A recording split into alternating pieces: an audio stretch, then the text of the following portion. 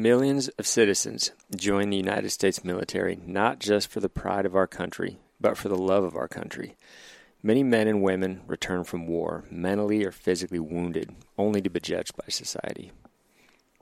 Wishes for Warriors is here to change that stigma. It's time to prove that there is life after war. Wishes for Warriors is a veteran-run, volunteer nonprofit organization dedicated to returning hope and passion back into the lives of our combat wounded heroes through therapeutic outdoor adventures after experiencing a life-altering injury. It's their mission to show these heroes that whether wounded of body and mind, they are still able to live out their passions, whether it's through the love of hunting, fishing, skydiving, or anything that makes them feel alive again. Please think of giving back to the men and women who have sacrificed everything so that we can celebrate our freedom. If you feel like donating to Wishes for Warriors, please visit wishesforwarriorscorp.org for more information.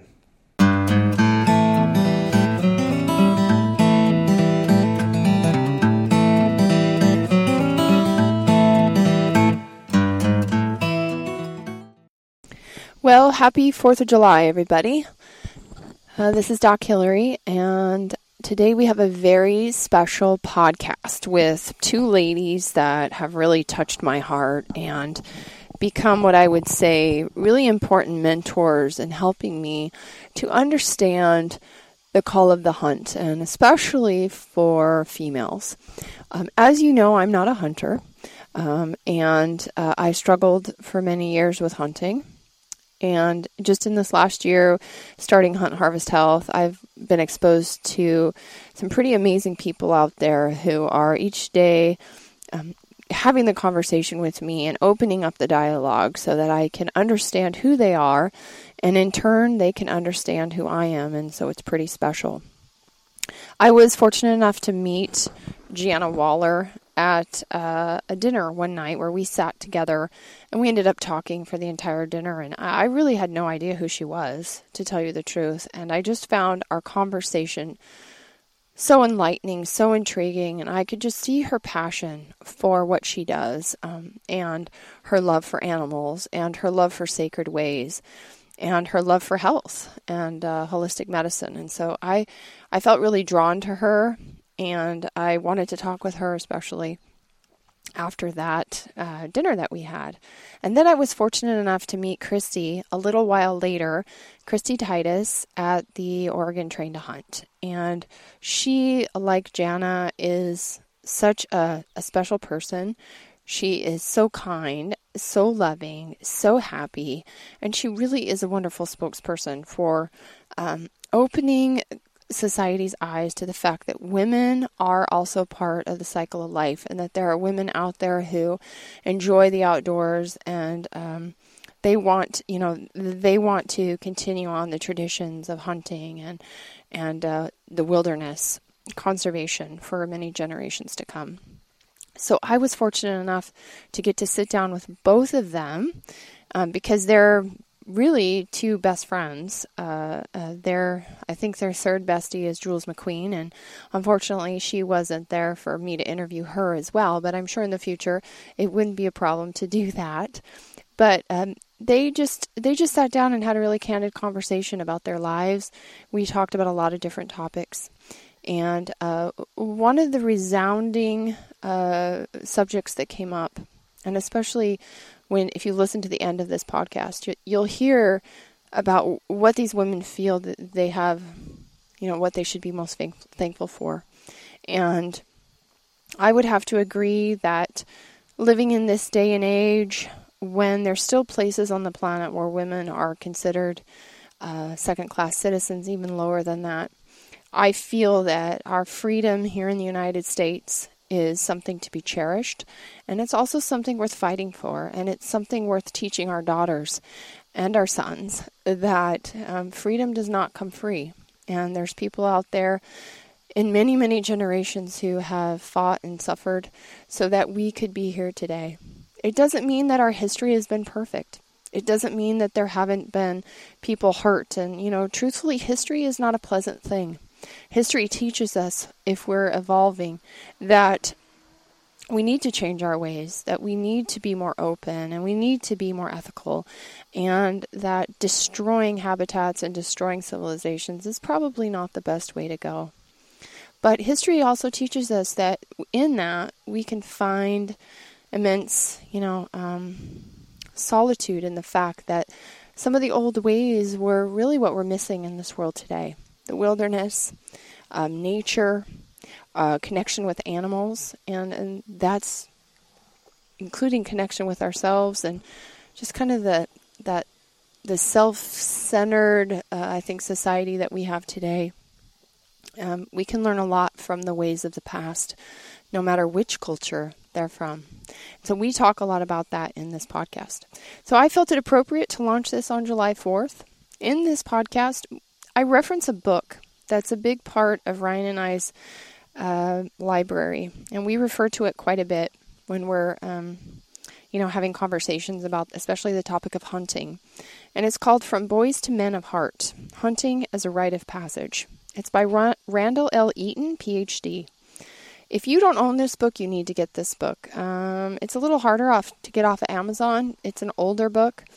But this gentleman has spent his life's work in researching animals, studying native cultures, and basically studying how hunting is truthfully one of the most sacred ways to go, especially for men.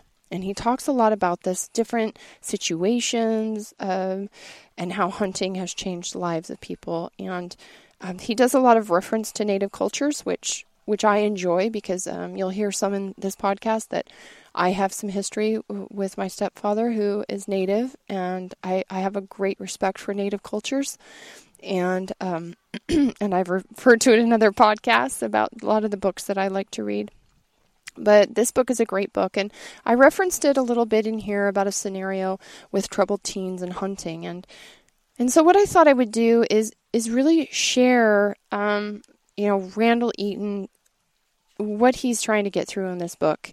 And he talks a lot. This is very, very, very thick book, lots of stuff in it. But he has such a distinct way of helping us to understand what hunting is and how it can actually improve our culture and kind of bring us back to the old ways, so that we have a deeper sense of spirituality and a deeper sense of nature.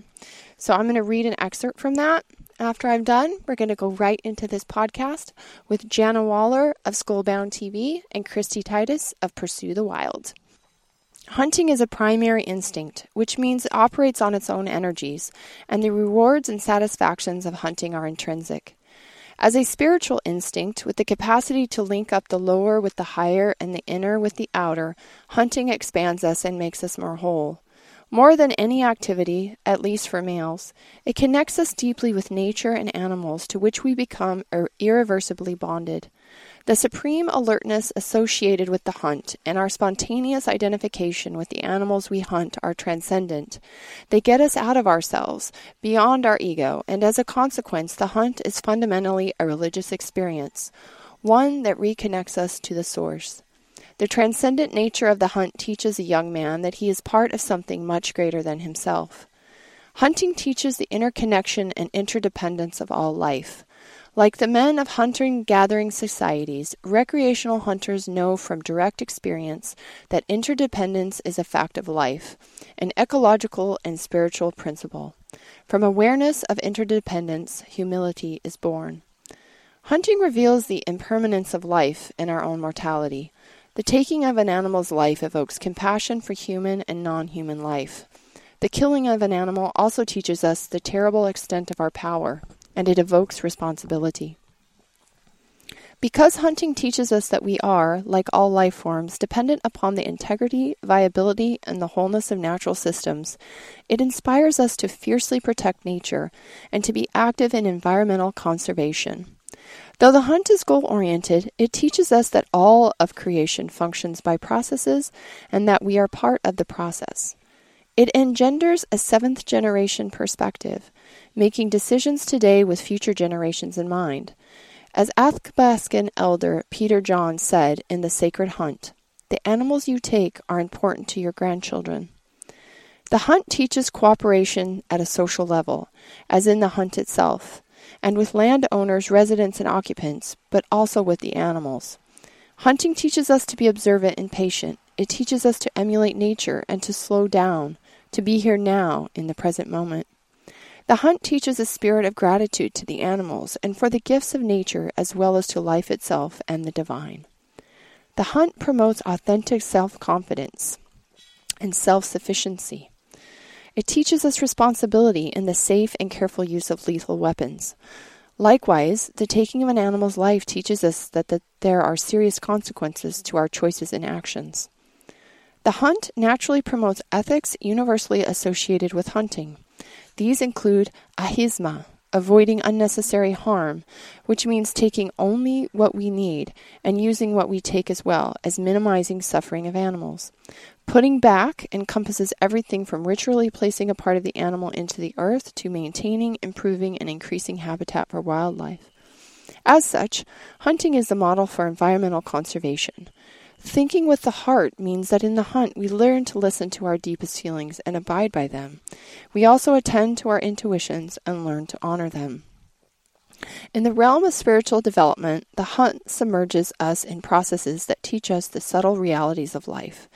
These include the power of prayer, of envisioning what we want tempered by spiritual dimension of ethical choice, the importance of asking for and receiving permission, the ability to receive guidance in the form of dream and vision, the consequences of attitude, intention, and right-mindedness. It teaches us that inner peace and sanity are accessible in an insane world. The hunt is an active form of prayer that integrates the three selves or minds, conscious, subconscious, and higher.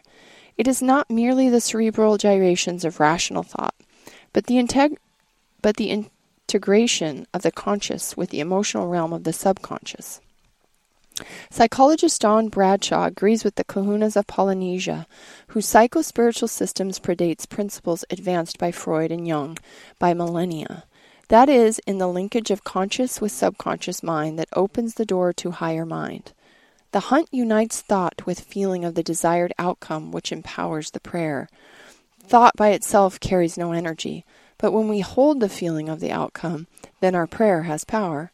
Hunting teaches us how to pray. There are 3 discoveries made in hunting that are rarely articulated. That the animal has a spirit, it leaves the body at death.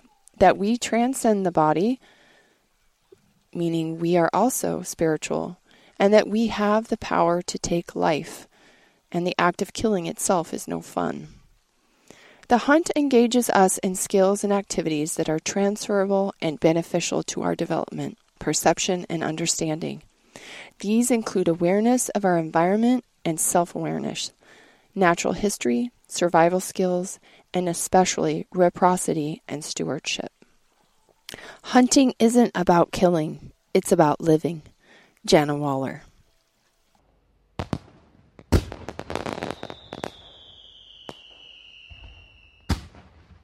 All right, everybody, this is Doc Hillary. I am you will obviously hear in the background, I am at the Oregon Waterfowl Festival, Northwest Waterfowl Festival? Yeah. It's Oregon Waterfowl Festival, and Northwest Elk Camp. Mm-hmm. Northwest Elk Camp.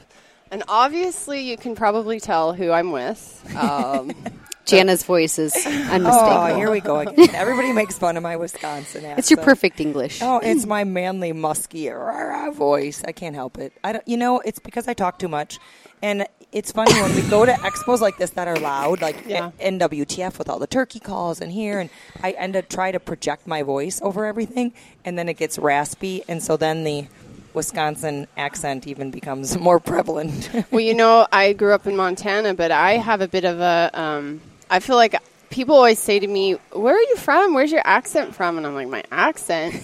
And I think it's just a kind of that Midwest accent and living maybe close to Canada. Like, you do sound I don't Canadian. know. Yeah. So when we go to Canada and Canadians start talking to me, I get really bad, right? It's like, stop talking Canadian. You're like, oh, yeah, okay. Sure we go up there and we go skiing, and, you're going to take a boat down the river, and, you just start talking like that. He's Out like, for a rip, huh?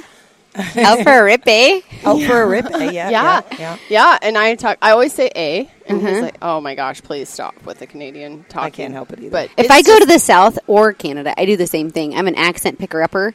And I have filmed episodes in Texas where I've humiliated myself, where my family literally is like, what is going on? And then I forget how to talk. Like, how do I normally sound? Because I don't really know at this point. Yeah. But it takes a while to get back to it. And It I really think is. when you spend a lot of time with people, you pick up on the way they talk and Mannerisms. It's just their mannerisms. And the South, my You start grandparents are finishing Southern. sentences for each other. Yeah. That's what besties do.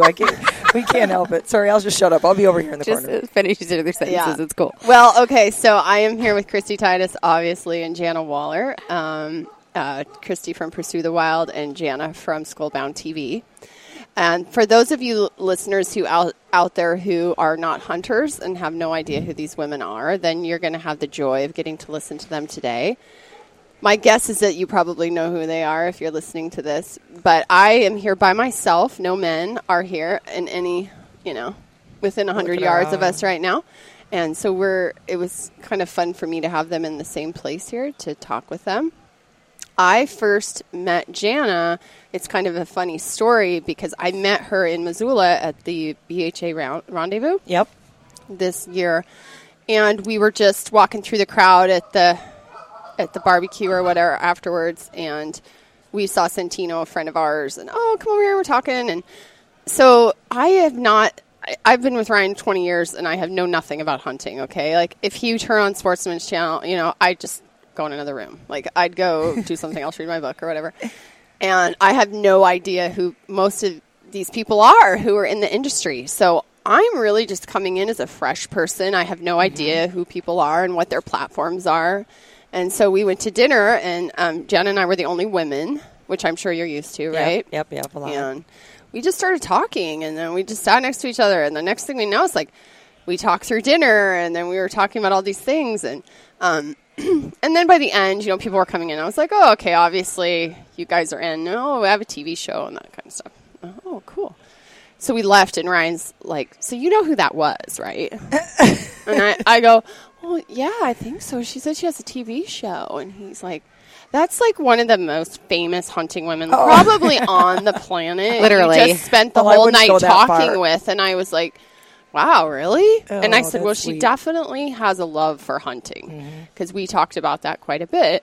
And he was like, oh, you're just so naive. I can't even believe this. And I said, well, I don't know who these people are. He didn't mean it like that. He's just like, this is just crazy. You just sat there with Jana Waller and talked with her for 3 hours. I remember that conversation, and it was such an awesome conversation because we both brought such different perspectives to hunting and health. And a lot of people don't know that my minor in college was health, and I'm really into just learning now in my older years of holistic medicine and, stuff that's good for our bodies versus toxic. And we talked about that, which is obviously what you're totally into. And, I always preach that we eat what we hunt, and our freezer right now has all these different foods in it. And then you and I started talking about, too, of the traditions of hunting, like mounting your animals. And we started talking about my skull business and just really from a unique perspective that you came from of not growing up in a hunting family. And then I just think we have a lot of really, believe it or not, so many mutual things in common.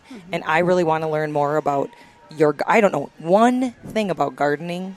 I know. That's what I was saying. I want to go to their house and learn because I've been trained to garden. But I don't want to go for a week. I want to go all summer long. Well, it takes all summer to grow a garden. I want to learn all those things that you know about. And I want to know your perspective on health. And so I think this was a friendship, that was meant to be.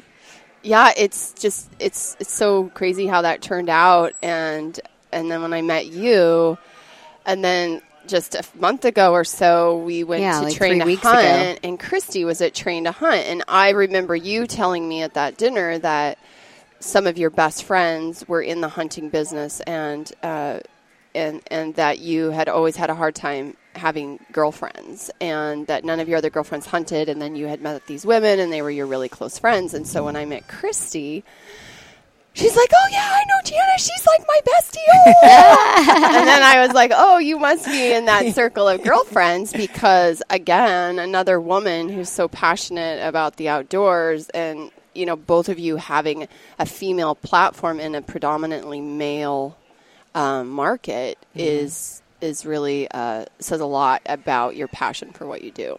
Yeah. Yeah, I think that's what, you know, like Jana and I grew up, like literally, I always make the joke, I'm half dude. Oh, yeah, we do it. The half dude. Totally. But not just my man hands. But, I didn't have have girlfriends, and in the industry, I didn't have a lot of girlfriends until Jana and Julie were the first ladies to really like make me feel welcome. And what I have tried to do by all these events I go to is I want to create and foster a community of support. Yep. And so I want to go out and do the Train to Hunt events. Like here we did the hammer and chisel workout. I want women that have kids, that have health problems, that maybe aren't athletes, maybe aren't involved in hunting. I want to make them feel welcome in our community because there was a long time for me where I didn't feel very welcome by a lot of ladies. And that's not the type of relationships I want to foster. So I really think it's important to create a family. And, you know, I live in a small town. I don't have any really friends in my town. I see you guys on the road traveling to these events more than I do people in my own community. And I think that's really great, but we need to grow on that. And I'm so proud of you for like stepping up and joining like Train to Hunt and getting involved with your family. And what you're doing is really, I'm speaking to Hillary here, is opening up the doors to our community to women that might be closed off or intimidated.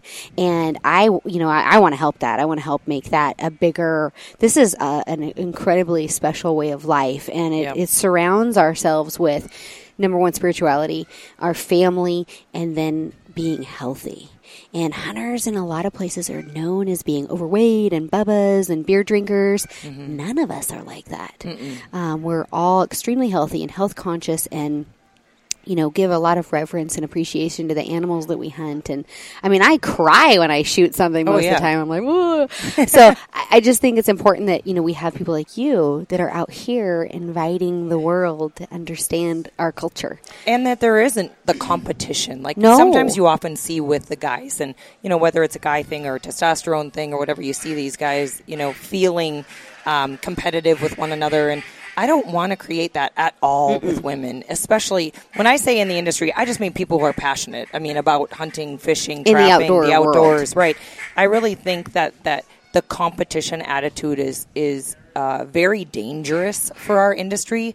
The people who, you know, maybe act like maybe bow hunting is better than rifle hunting or, you know, trophy hunting and all, you know, the competition. We need to really be there for each other. I think a lot of people don't understand the forces that be that are trying to take away our lifestyle. Mm-hmm. And in working with groups like Christy works with Rocky Mountain Elk Foundation very deeply. I work with Sportsman's Alliance, NWTF. We both work with Mule Deer, all these conservation groups. And then you get to really kind of see what's going on behind closed doors of the anti-hunting groups they're powerful. They have multi-millions of dollars. They're constantly inciting court cases to take away our rights and chip away at them little by little. And, you know, we always hear about the NRA and the ILA, but a lot of these conservation groups are also stepping up. And if you know that there are forces at work trying to take away our passion, you need to know that, and you need to then come together with everybody and create a unified front, not this divisiveness that I do actually see a lot in the industry. Not just, not talking men or women. I mean, as a whole, there's a lot of divisiveness, and it needs to stop. We need to support one another. If it's legal and ethical, hey, if you're not into it, great. There's certain types of hunting I'm not into, but I support it if it's legal and ethical. And we need to stop bashing one another, and we need to come together as a unifying front, both as women, but also men and women as a whole in the hunting industry. Well, you know, I have an interesting backstory because obviously I've lived with a hunter for a long time, but I would say that I grew up and I was surrounded more in the anti-hunting world. Mm-hmm. And what I've learned through this whole process is that most people just really don't know they're seeing a stereotype. And unfortunately, it's not for everybody. Like I think that there's this consciousness that we're all supposed to feel the same way in the world. Like we're all supposed to think the same and be the same. And then at the same time, it's like at the same time, people are trying to find their individualities. And I think we're seeing that right now, like in race relations and sex relations and religion. And there's always going to be separatism. But what I've come in and I've learned is that what would be really cool is if people that didn't understand it had access to people who really lived it. Mm-hmm. And they, just like you guys want to come learn how to grow a garden, like people that may have their judgments based on nothing but pure stereotyping and the media or whatever, is to come in and to live with somebody, to go on an experience with you guys. And, you know, maybe they don't have it within them to take an animal, mm-hmm. but they could see that it's not what they thought it was. And in that can bring both sides together, where there can be that common ground where we say we are different, we can accept that, and that instead of this fighting that creates within the industry and then also outside of the industry, right, that separates us as some kind of like separates this group as like people that are so different, and we got to get rid of that way of life. And for me, I think that there's so many people who just don't understand it. No. And if they had access to it, they might. Now, and that's not an overnight thing for me. That didn't happen overnight. That happened because of Train to Hunt, and I came in and I was like, whoa, these are really healthy people.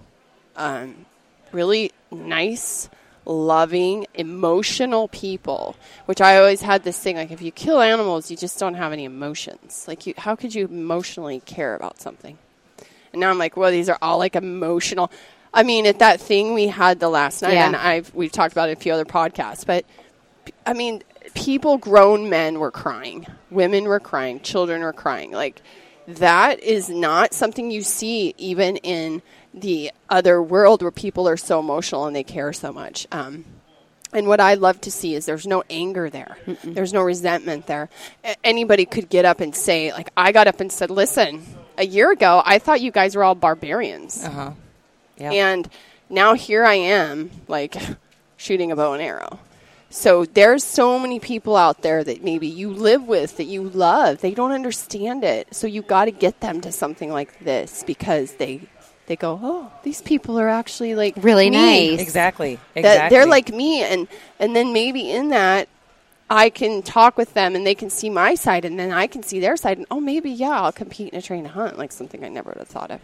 And I think that's, I guess, my utopian sense of the world. Ryan's always like, oh, you know, I have this thing that everybody could be included, and obviously everybody can't. But that's really my mission with coming in with this project is that I've always been, my mom always says, you're like the person in the middle who always is trying to find a solution. Mm-hmm. So I will never be on one side or the other. I'm always the person that will be like, well, come in here and let's see, let's try this. Let's maybe your mind will be opened, mm-hmm. right? I think that's a beautiful perspective to have. So I'm always that, and it's a detriment to me sometimes, because Ryan has also said you need to get an opinion and you need to stand for it, right? Like you guys have an obvious opinion about things and you stand for it. Ryan's the same way. Like there are certain things like he would never. And I could say that about some things, but I'm much more like, okay, let's sit down and talk about it. Like try to explain your side to me without anger and finger pointing. Let's have a conversation. Maybe, you know. But I also feel now really drawn to help this community, mm-hmm. because just what we've seen from our feedback from our podcast, from talking to women like you, from meeting families, this community needs a lot of support. I get emails from guys that are like, I'm a hunter and a fisherman. I want to be supported like that in my life by my wife, by my doctor. I don't want them to look down on me and people to judge me, and I just like to take care of my health and I never even thought about that before. Like people are thinking they're getting judged when they go to the doctor because they hunt.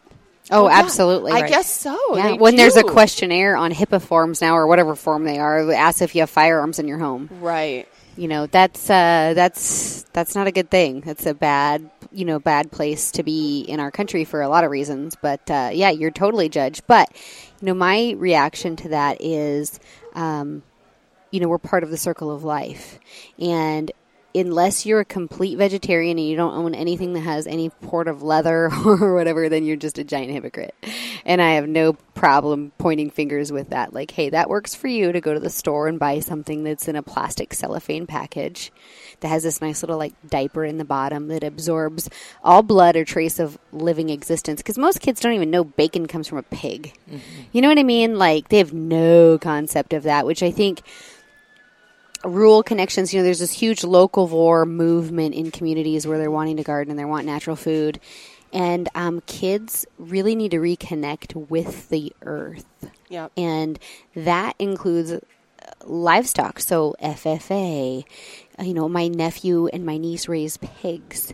And being connected with the process that goes into creation of life and sustaining life is really important. And man, I'd much rather shoot a deer when it's nibbling on a piece of grass. It's lived a great life. It's out in the elements, living a beautiful existence. I appreciate its loss. I know where it's been, what it's eaten, versus something that's raised in a slaughterhouse and has no life and stands in its own filth.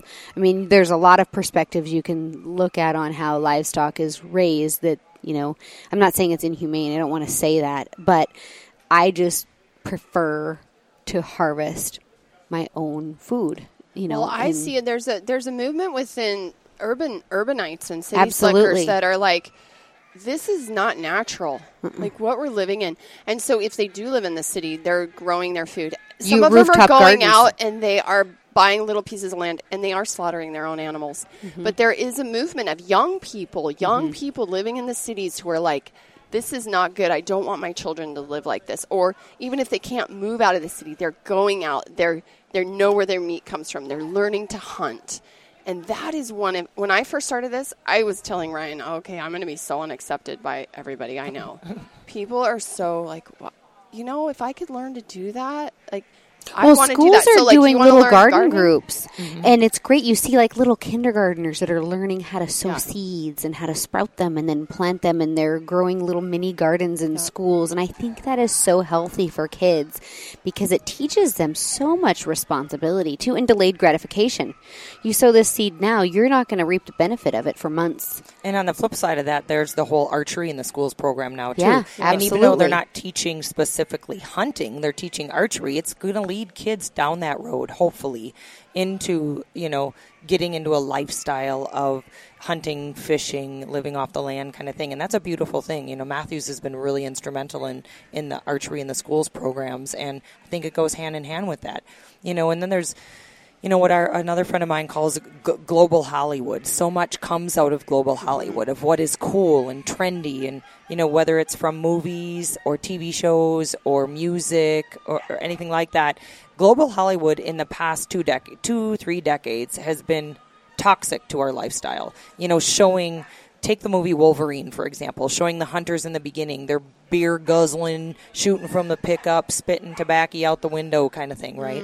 But then you come along and you have something like the Hunger Games where here's Katniss and she's incredible and, trying to survive. Yeah. It's not necessarily, and they hunted on the show, and believe it or not, I've heard from a lot of different companies that movie alone has sparked such huge interest in archery, and it made it cool, and at least it's a little gateway into what we do, what our lifestyle. And I totally agree with what Hillary had to say as far as needing help, needing to bridge that gap between the 80% that they're not anti. So in the most recent polls that I've looked at, you kind of can take the U.S. as a one lump sum, and 10% of us are hardcore hunters, 10% of us are vehemently anti-hunting, and then there's the 80%ers. Those are the ones that I think will do so much benefit in learning from someone who doesn't come from a hunting perspective, or learning that it's not about killing, it's about living. Mm-hmm. That's our motto at Skullbound. And I bless you. Sorry. And I really believe that it's those 80%ers that we need to educate's not even the word I want. It sounds too harsh. That I want to at least have them have some type of inclusion, opportunity to hear really what it's about. And I think that's why, women are the number one rising demographic in the world of hunting. We're purchasing more and more hunting licenses every year versus dropping off of a lot of our... There's 3.35 million female hunters right now. Mm-hmm.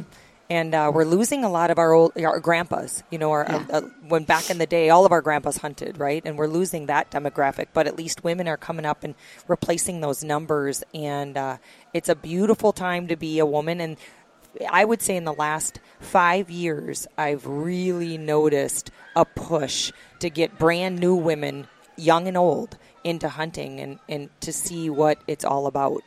Which is great because, like, our workout Saturday morning, and then also at Train to Hunt, you see women joining and you see kids.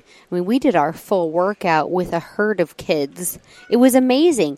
Now, they couldn't shoot the course the same distance as us, but they had their bows. They were shooting 10 or 15 yards. They feel like they're part of something. Mm-hmm. And the biggest thing for me is we see this dissolution of the family unit. And, my parents have been married over 40 years. My dad let me be a boy, if you will, and do what I wanted to do in the outdoors. That was great. But my mom, she wasn't into hunting. She cooked. She supported us in her way. She didn't want to go. She didn't want to go hunting. Yeah, yep. But she was always there for us. Always supported us. But to see families like at night now, I'm failure to launch. So please apologize. I'm still dependent on my parents at almost 40. But I go shoot my bow at my mom and dad's in the summer every night pretty much. And my mom comes, she doesn't shoot a bow, but she comes in the backyard and she hangs out with me. You take bows and archery or the outdoors and it gives you a time to create a connection with your family. And it's so intimate and it is so powerful. And people don't understand. I mean, you learn to love people in a way that you didn't even know were possible. They're strangers, and you learn to love them in a way that is very profound. And I don't think you necessarily have that type of experience in everyday life that comes from the outdoors. Mm-hmm. It is an incredible and connection. There's so many people that, Hillary and I have come in contact with that have, grown men, like she's saying, that will come to tears that archery saved their marriage or being in the outdoors saved their marriage because it gave their family an opportunity to have an intimate connection. Mm-hmm. That alone is worth, you don't have to go hunting. Shoot a bow, go camping, go fishing, go do something that allows you to disconnect and reconnect with people that matter. And to me, I get super emotional about that because that's my life. That's how I was raised, and my dad and my mom are like the most important people to me in the world. But you see these families and the kids are diehard, and it's incredible. It goes to show you what really matters in life. So my question, I guess, we get so much stuff about, everyone wants to talk about hormones. Everyone wants to talk about their hormones. It's crazy. And there's so much going on in your body. Are we going to talk about hormones? I don't know. I don't have a whole lot to contribute in that one. But I have this question because I think I see it and I kind of feel it within the community is that typically, even if the woman hunts before she has children, it pretty much stops or can be really decreased once she has children. And I'm always curious and obviously neither of you have children, so you might not be able to answer this, but the change that happens when you have children and then your focus is really changed. And for both parents to go out into the woods and now you're thinking about your baby, and there's a lot of, so I've heard a lot of women say, yeah, I used to hunt, but I don't anymore. Well, and look at Krista Magnuson that I did Train to Hunt with. She had a baby. In 6 days postpartum, she had her baby in a little, I don't even know what you call it, a little kangaroo pouch, marsupial, and she's fishing. She's like, man, I didn't want to, I didn't want to stop living. And I don't think because you have a baby, you have to stop living. I think you have to readdress your priorities. I think it becomes harder to do things, because the baby's going to cry and they have needs and their little skin in the sun. And, you know, I would be empathetic to a woman trying to maintain and do everything because we are so torn and you're tired.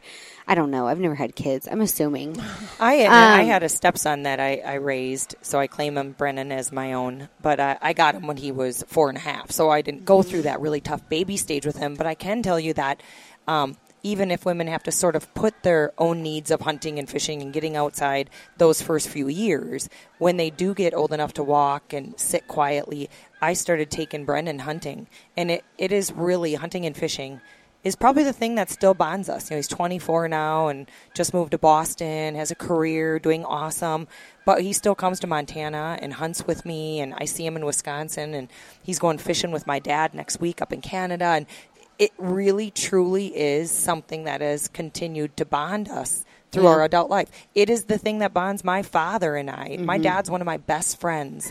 And I can truly say it's because of hunting and fishing is what we talk. And my skull business. He's an artist too, and so we have a lot of fun going back and forth with that. But it is really the thing that's bonded us to where I don't know a lot of women in their mid-40s who consider their dads one of their best friends. And I really do, and it's because of hunting. Yeah, which is really a cool connection to have with your family, I think, you know. I mean, I did an interview the other day. My grandfather was raised in Hell's Canyon, which is the deepest canyon in North America. Yeah. And they were born in the 30s, and they survived the Great Depression in the canyon. And so I went and did some on-camera interviews with them on, I mean, to me this is daunting because there's nothing in Hell's Canyon. Like nothing. I've been there, I agree. But one of the things they were saying is that the river bottom was a great place to survive the Depression because it was so low in elevation and they could have a garden and they could hunt. And there was fish in the river. So they had fish, they had a beautiful garden, and it was a great place for their family just to cocoon and survive. And, I mean, think about how many of us could really do that. No, Hillary and Ryan could totally survive. I could not. My garden right now is a epic failure. I can grow onions, I've discovered. I'm really trying. Well, at least you can flavor your meat. I mean, with the onion flavor. Yeah, it's more than me. I'm trying. But, I mean, think about the connections that these, as a kid growing up where your survival depends on your family. And it connects you in a different way. And I think that is so cool about what is there's a huge change happening in the country and in hunting, and it's not a sport. This is really a lifestyle that's driven by faith, family, friends, and health. And it's something that our country needs, I think, in order to protect itself from inevitable destruction. Not to be like doom and gloom, but I think it's really important that we, hunters are the first crusaders in conservation, and we really need to take care and concern of the earth, and we give back more than any other group. Well, and you certainly wouldn't know that. I mean, as well as almost every topic, watching mainstream media now. And where does the majority of our country get their news is mainstream media. And I'm really, podcasts have become such a new thing in the last few years, and thank God for that, because people are getting education and other perspectives outside. Like, I will not even watch mainstream media anymore. It's sad to say I get my news or daily news from Twitter, and I tend to follow the people that are kind of along the same lines as I, that aren't going to slant the news. But back to my point is that if you didn't know anything about our lifestyle or hunting, and all you knew was what you learned from mainstream we're horrible people. Media or global Hollywood, then we're all killers. And like I said before, it's about living.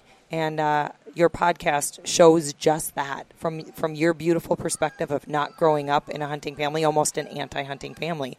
And I think that you're doing a service that I don't even know if you understand how much needed it is. I come from a little bit of a different background, though, too, because I have my stepfather is Native American. My parents, they're not married anymore, but he was a very strong influence in my life. And so I spent a great deal of my teenage years, which are kind of influential years where you're like pissed off at the world and, and I went through a divorce with my parents. And It was not peachy keen. It was stressful, a lot of money issues, and so we lived very poorly. I mean, I lived in a house with no running water for a year. I lived in in Billings. We tanked water up because they had no water up, and we lived in, and we had to take 2-minute showers, and that was kind of normal for me. I literally walked 2 miles to the bus stop, down to Rimrock. I mean, in the snow, whatever. Because my parents worked, my mom worked, and my stepdad worked, but. We were out in nature quite a bit. And my stepdad had land out on the reservation, Crow Reservation. And so I've been exposed. I was kind of exposed to a whole other lifestyle about nature.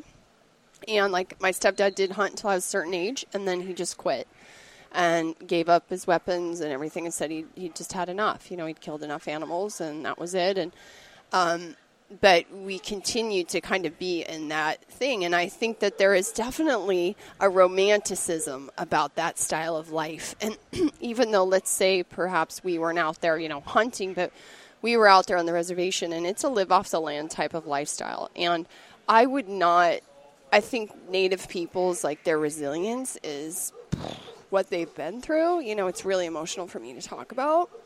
But at the same time, they've got to find their way in this culture and in this world. And so I was going into it as a spoiled little white girl going into this culture and just seeing the exposure and then just having such an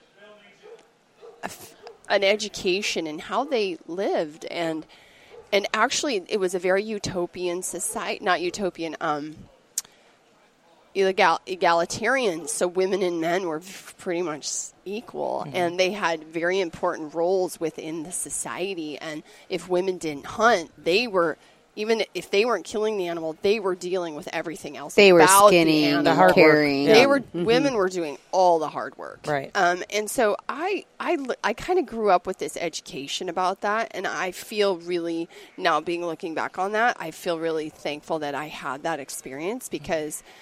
When I think of like how I would like to go back to, I don't think like, oh, I want to be a pioneer. Like that is a hard way of life. Oh yeah. I don't think, oh, I want to go back and be a Native American and live off the land. Like that is a hard life. We have life so easy. Good. Now. Oh, right. So easy. I always think I just drive down to Fred Meyer and buy my daughter a pair of shoes if she needs it. Yeah. And like, fortunately I have the luxury to do that. Yeah. Most of the world still lives like, off the land. But I also now have this profound respect for the health that brought people. And I read a number of books, Native American books, old ones, and I've referred to some of them on my podcast. People need to go back and read when these people, how they lived and how they ate and how they moved and spirituality, like what they thought of the animals.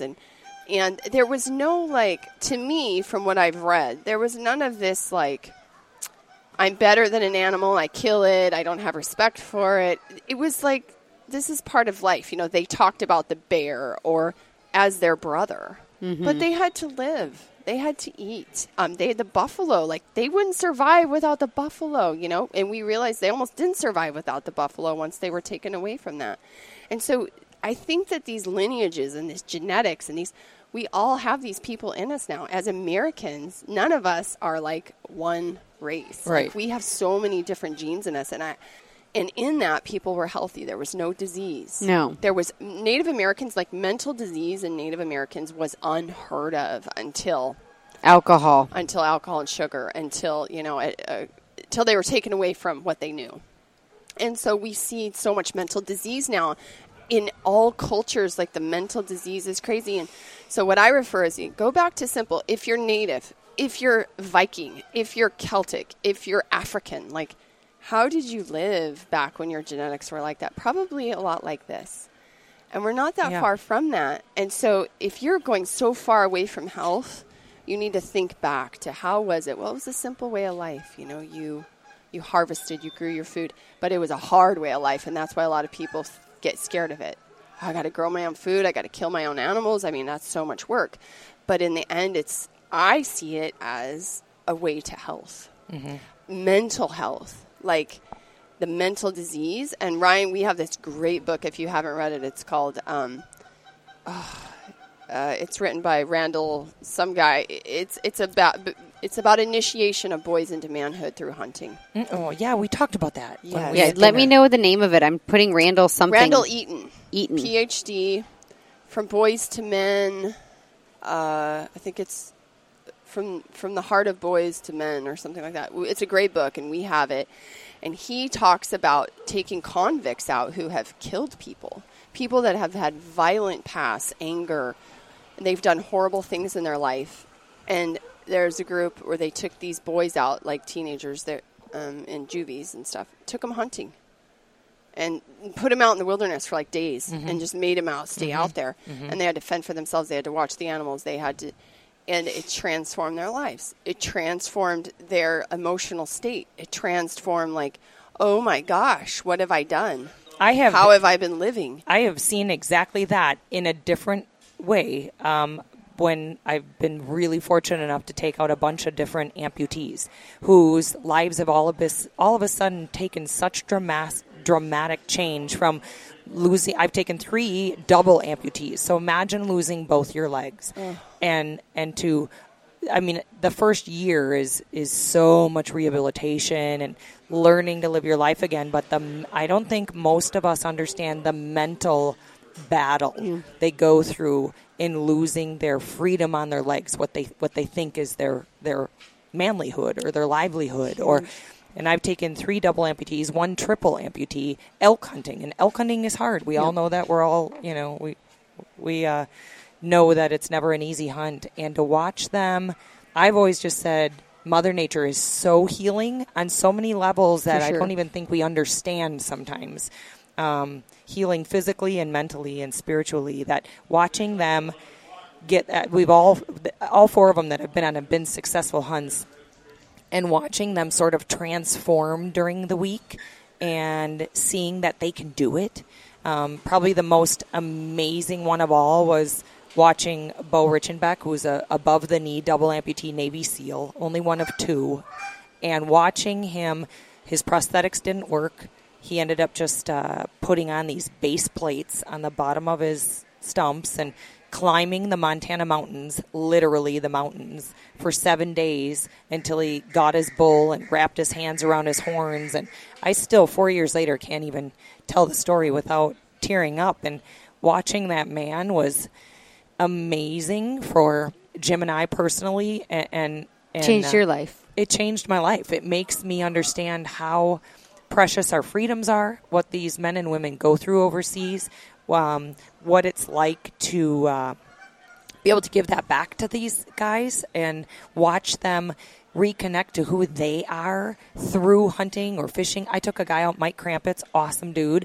We took him bow fishing in Kentucky a couple of years ago. Mike had been homebound for years. He just dealing with severe post-traumatic stress, not wanting to leave his house, and even a simple trip on the water, 4 days of bow fishing, changed his life. Mother Nature is so, so healing. And, I work with a little different group than Jana, but really similar, where we take in-hospital treatment active duty military personnel out. Some have visible injuries, some have invisible.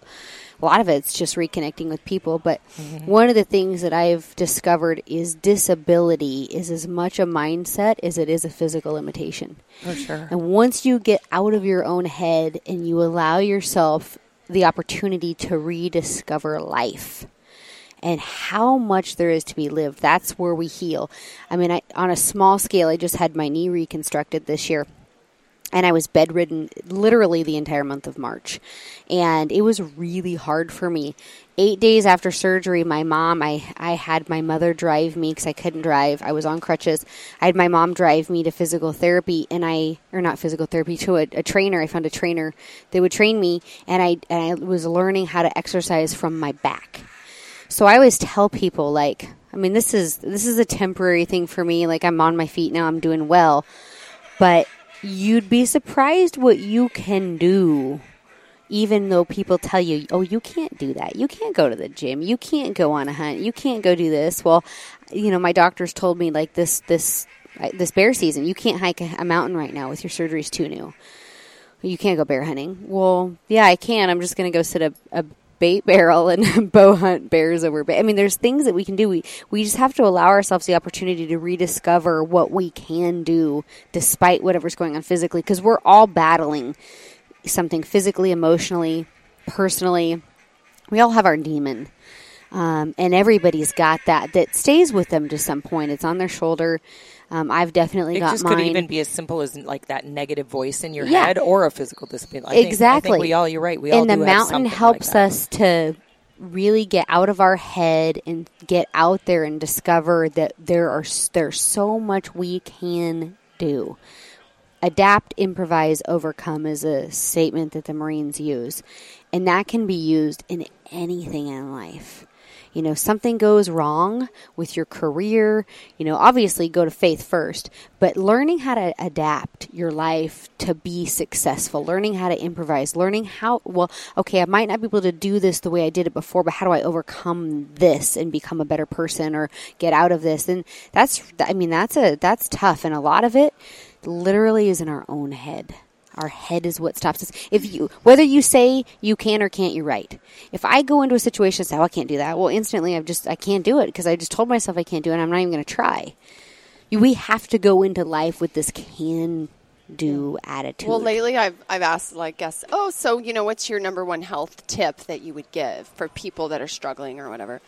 And honestly, almost everybody answers kind of what you just answered. Positive mental attitude. Your mental state. And we can't always be in this happy mental state. If you're dealing with PTSD and hallucinations and there's some heavy stuff out there people deal with, and you need help. You definitely need help.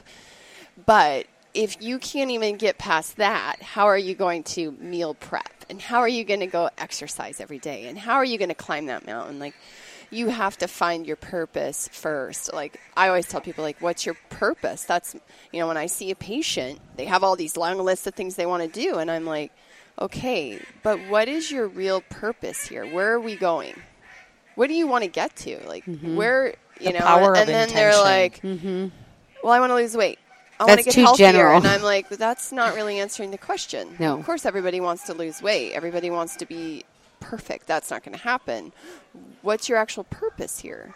And it always comes down to, I want a happier relationship with myself. I want a happier relationship with my spouse. I want to be healthy so my children can see me as somebody who is strong and has the ability to do that. So it all comes down to a mental choice. And that is what I think separates us from the animals, right? Mm-hmm. Is that we have that cerebral cortex that tells us ethics, morals. Should I do this? Should I not do this? And then this is where we get screwed up in life when we make bad decisions that we know weren't right, or we had to do things that are just traumatic to us that we would not do in a normal situation. We wouldn't kill somebody. We wouldn't do this. We wouldn't make these decisions. So we guilt rid ourselves, and that's where, so these choices are all intertwined. But, the mental state is so empowering. So I have a few questions because I know we got to get going. Christy has to talk today. Well, Jana's on in half an hour. On. Okay. So that's why I was watching Jana the clock. And Christy, okay. So my first one is because you guys are ladies, and this is a predominantly currently men's sport with women becoming the largest demographic. What would be something if you were talking to a young girl or even a young woman in her 20s or something who has a husband who's like, you need to go hunting with me? What advice would you have for somebody who's new, who's not quite sure what to expect or I get that question a lot. I'm sure you do too, Christy. We both get it a lot. And my recommendation, whether it's the woman asked, how do I get into it, or the guy, how do I get my daughter, my wife, my girlfriend into hunting, I always say, let them shadow you. Don't throw a weapon in their hand. They don't have to go to the gun range right away. They don't have to pick up a bow.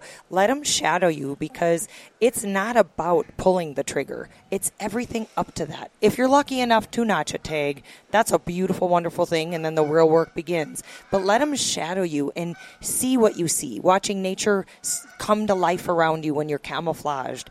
Let them watch be cold in the morning and let the sun hit their face and warm their body. And what a wonderful feeling that is. Let them just experience what you're experiencing as your shadow by your side, whether it's 1 year, 2 year, 5, whatever, how long, until they're comfortable enough to say, hey, can we go to the range today? Or, hey, I was thinking of, joining Hunter Safety this month. Or, I just think let them shadow you. Take them into your environment that you want them to be in. It sounds simple, but it's so true. Well, because I asked the question, well, have they ever gone with you? Well, no, they're not at that level. Well, invite them.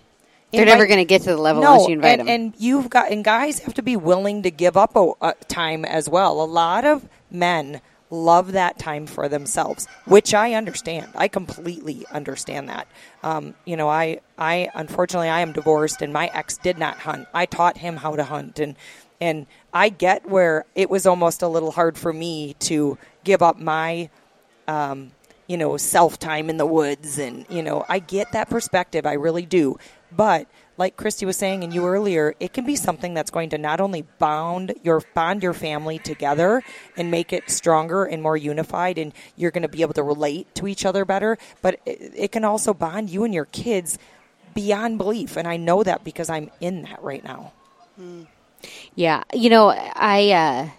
I was lucky as a little kid. I had a dad that, well, number one, I'm really hard-headed. And so I'm like, I'm doing that. And when I would get exhausted with my own efforts, then I would be like, Dad, I submit. Will you help me? I think a lot of it is just if a woman has an interest, let her make some mistakes. When I started elk calling, I was in my 20s, and I dated a guy, which we're still buddies, whatever, it's cool. But when I first started, he wouldn't let me call in the woods. I mean, I'd practice at home, and I was practicing so hard, and he wouldn't let me because I wasn't as good as him. And I wouldn't do it right, quote unquote, And we broke up, and I went out. My dad killed a spike bull, and I went out the next day by myself, and I called in my first branch bull by myself, and it literally changed my life. And I'm like, this guy held me down and made me feel like I wasn't good enough to blow my dang elk call in the mountains, right? Like, this is stupid. So what if you don't sound great? Do it. Do it Trust anyway. me, I don't sound great, and I've called in bulls. Yeah, well, that's not even the point. The point is unless you're out there and you're doing it, you're never going to learn. So there's all these great camps right now for women, helping them learn how to do it. My YouTube channel, I just started Pursue the Wild. It's my YouTube channel. I'm trying to teach people how to do things that they normally wouldn't try on their own. They're intimidated, or maybe they're with somebody, or maybe they don't have a significant other or a father. They get, doing it and learning and making those mistakes is how you become better. Mm-hmm. We don't become experts by not trying. When I first started wanting to hunt alone, I always followed my dad. I mean, your head's down and you're not paying attention. And so what I started to do is I would walk in front of my dad, and I would lead the way. And then if I wasn't sure where to go, I had my dad there to kind of guide me and help me and tell me, we're doing a picture, tell me like where, okay, yeah, you're kind of right, but you need to go a little left or a little right or whatever, and help me orient. So that built my confidence. So then when I started hunting alone, it was a little thing like I'd take a certain radius around the truck and go by myself. And then that radius grew and grew. But I think the biggest thing for women is finding someone who will support you to make your mistakes, because nobody's perfect. And now I went from being with a man who was like, oh, you're not good enough to call in elk, to now I'm like got world champion titles, and I'm teaching seminars here. And when I started doing seminars, I couldn't get a guy to one of my seminars, and now I'm full of guys, you know? And so there was a huge switch over there. And I think a lot of women are just, well, I'm not as good as him. I'm not as good as her. If you're never going to improve unless you try, and you're going to make mistakes along the way. And that's part of this beautiful journey of growing in self-exploration and finding a relationship, whether it be with your father or a friend or a mentor that's going to help you, allow you to make mistakes, learn how to run the GPS. Yesterday, the girl, the gal we were shooting with didn't know how to use her GPS, and I'm like, girlfriend, take it, learn how to use it. The rangefinder. Sorry. And she was like a little intimidated. Well, I'm not sure if I'm doing this right. I'm like, well, it's pretty intuitive. You press the button here, you try it. You take the lead and try this. And that's what we need. We need somebody to hand it off and stop doing it for them. No, mentors are really important. I learned to ski. I was totally afraid of skiing. I was so afraid of skiing, and when I met Ryan, he was a really good skier, and I told this story in a podcast, but he's like, okay, this sucks. I want to ski. You're crying on the ski lift. Like, this is not fun. So you're going to learn to ski. And I literally just, for one whole season, I just followed him. He's like, just follow me. Just watch me. And after a while, after 1 year, I was like, I love skiing. I was like backcountry skiing, going off, double X by myself. Like, never would have done that before. People say, you ski just like Ryan. Like, you guys look the same. I said, well, I learned from him. Followed him for months, just followed him, did what he did, emulated him, and that's really important. So mentors are super important. Yeah, and nowadays there's a lot of great websites out there geared towards women. Yeah. Pursue the Wild's great. I watched it with my daughter. Remember, I don't watch hunting shows, really, so I've watched School of Bound TV now, which I love because it involves jewelry and fancy things, which I was telling someone last night I was a total jewelry whore, quote-unquote, before I had kids. Yeah. Then I had kids. I don't spend that kind of money on myself. I think it was you. I was telling you that. So I'll get back there someday. Right. But so I have some questions before we end. And we always, with our special guests, we ask these kind of the same questions. Yeah. So I'm going to ask that of you ladies. And I'd love to hear your answers. Okay. So first, Christy, let's start with you. What is your biggest strength? Oh, boy. That's hard to identify about myself. I think my biggest strength is being mentally tough. I always feel like your body wants to quit when you're only have given, 80% of what you can really do. Like mentally you're like, oh, okay, I should say mentally you want to quit before you've given, really what your body can do. Your body is really something that can surprise you. And so mentally I'm strong. If somebody tells me I can't do something, I'm going to be like, watch me. I'm going to learn how to do this because this is the power of the mind. We can learn anything we want. If you wanted to learn to speak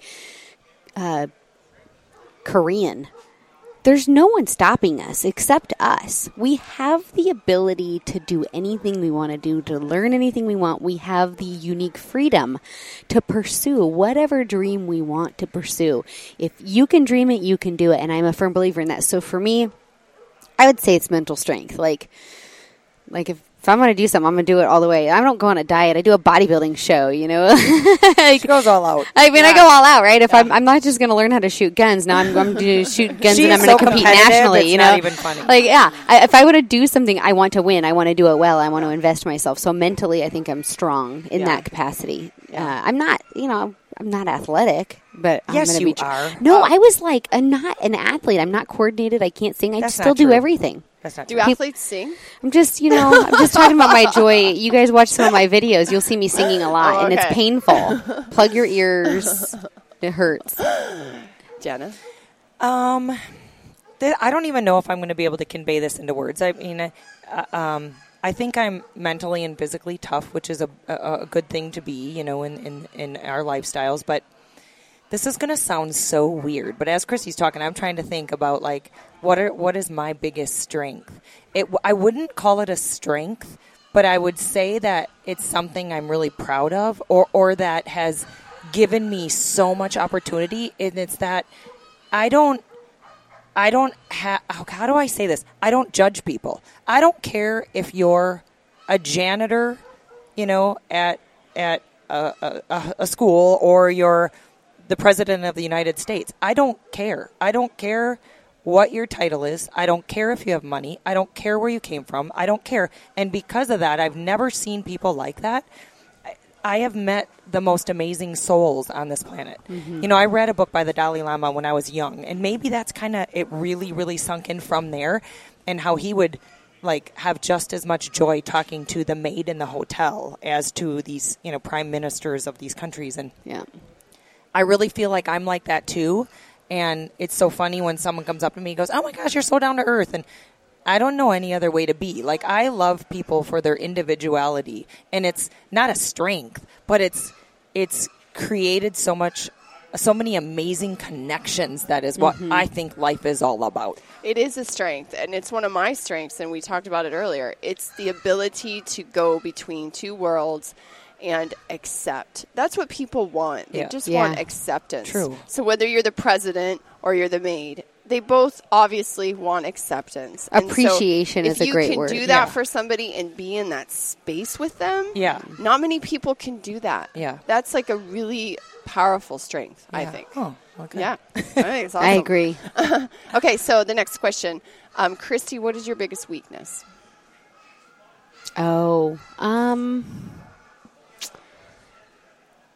I think it's a weakness that a lot of women do, and I'm catching myself all weekend this weekend. I'm mean to myself. I don't love myself enough sometimes, and I'm hard on myself, and I'm always doing this thing. Well, I need to do more and be better, or be this or be that, and I'm very unkind to myself. So it's something that I'm very aware of, and I think there's a lot of women out there that we forget to love ourselves and appreciate That's such a good our point. unique individuality and appreciate our bodies and appreciate who we are. And that's my biggest thing is I'm hard on myself. Yeah. We all are. Yeah. Well, when you that's a tend to be beautiful really point. mentally tough and you push yourself, you tend to be really hard on yourself. Yeah. So you like turn the tables on yourself really easily. Very. So you're always the one that's failing. Like nobody else ever fails. It's like me. I got to do this better. I got to do this better. Oh, and I love everybody else. I'm like, oh, you're trying. This is great. Yeah. We got this. Yes. Yeah. And then I'm like, Christy, what? You're not, Yeah. so. Yeah. Yeah. Okay. Jenna? My biggest weakness. I agree with Christy and what she said, and that we have that self-doubt sometimes and let that seep in. I think I'm getting better at it in my mid-40s, and that is I want to please everybody. I want to say yes to everything. I'll have 10 skulls sitting in my studio. I need to get out for paying customers, and someone will come to me and say, I've got this fundraiser, la, la, la, la, la. It's been so hard for me to say no to people. And you just can't do everything. You cannot make everybody happy. Yeah. And it's a cliche. You can't make everybody happy, and it's easier said than done. And I think I'm getting better at just being comfortable with saying no to people. And it's hard, though, for me. And it's hard. And what happens when you are a people pleaser is the people who really matter suffer in your life. The relationships you don't have time for. My sister, my mom, my dad. I find myself feeling guilty that I don't have as strong a connections because I don't live in Wisconsin anymore. That kind of thing. I don't get to see Brennan as much as I want. And, there's that guilt of trying to make everybody happy. And the older I get, I think I just got to learn I'm getting better at saying no. Mm-hmm. But it's a weakness trying to please everybody. Yep. Mm-hmm. Yeah, that's so true. I think it's very common for women, too. It's kind of bred into us to be getting everybody happy. Okay, last question. Okay. Christy and Jana, what are you guys most grateful for right now? Freedom. Yeah, that pretty encompasses pretty much everything, doesn't it? It does. Yeah. Yeah. Like Jana is saying, there's people that have fought, bled, and paid the ultimate sacrifice for us to have the unique ability to climb mountains, to breathe the air we breathe, to have the choice to own a firearm, to have the choice to grow a garden, to have the choice to hunt, to have the choice to vote. Oh, to be a woman in to this be country. A woman. Oh, we are so blessed. I have stood in the mosques in Turkey. I've been in huts in Kenya. I've been very blessed to travel the world. And if the women in this country had any clue of what it's like to be in these other third world or Middle Eastern countries, or to be really suppressed, not, I have my boss shrug his shoulders at me once in a while, or, I live in a male-dominated, put the hand up, don't even go there. Don't even go there. Trust me. I'm so thankful to be a woman in the United States of America. Yeah. And because of all the reasons Christy said, it's freedom. It's freedom. You can do anything you want to do in this country, and people don't understand that it's not like that everywhere. Mm-hmm. It's truly not. It's priceless. Yep. It's something you can't put a price on. And, yep. and there are people that are dying for us to have the ability to do the things that we do. And, Jana gives back so much to our service men and women. And I do. I try to on a small scale. Oh, you do too. But this year, I'm launching a Patriot collection of jewelry in August, and I'll be donating a portion of the proceeds to Wishes for Warriors and Wounded Warrior Outdoors because I want to give back. And not just with my time, but how can I help fund an opportunity for somebody to be in the outdoors and experience the therapeutic healing that comes from being out here? And so, freedom. Like, that's everything. Yep, I agree. Wow, that's great. Yeah. Well, I appreciate you guys taking the time. I know you're busy, and Christy's here selling her awesome jewelry and her beautiful bling. I got stuff. And Jana and her bling, too, last night. I was like, Ryan, bid on that necklace. And he's like, I don't spend that kind of Jana money will on make you jewelry. one. Yeah. I said, someday I'll get one. Yeah. I'll get, he's like, I bet you can get one. I'll make you one, without girlfriend. doing it. But I appreciate you guys talking and for really just changing people's lives and doing what you love. We only have one life, right? Absolutely. So you're living the life you want to live, and you're helping people and giving back at the same time. Leave a legacy. And you're creating health and happiness. So Thank you for that, and thank you for spreading the word about what we're all about. Yeah. I just feel glad. I feel so blessed to have met you guys. Like we did this Train to Hunt thing, and I had no idea how impactful it was going to be. So it's well, and you I just love never the know. connections because I saw the picture of you. Oh, there she is with Hillary. Yeah. Oh, they know each other too. Like it's just a stronger, unified front. Yeah. So Thank okay, you. all you ladies out there, you got ambitions and dreams, you can do it. Yep. Amen. Absolutely. All right. Thanks, guys. Thank you. Thank you. You can find this podcast and the show notes, as well as pictures, at huntharvesthealth.com/podcast/freedom. Hey folks, thanks for listening to the Hunt Harvest Health podcast. If you enjoyed the podcast, please leave us a review on iTunes or Stitcher. Visit our website at huntharvesthealth.com for more podcast stories and recipes. Follow us on Facebook and Instagram at Hunt Harvest Health. You can also message me at StealthyHunter, that's STH, and I will be more than happy to answer any questions you might have. Also tag your photos Hunt Harvest Health or Get Stealthy, as we enjoy seeing what you guys are doing as well.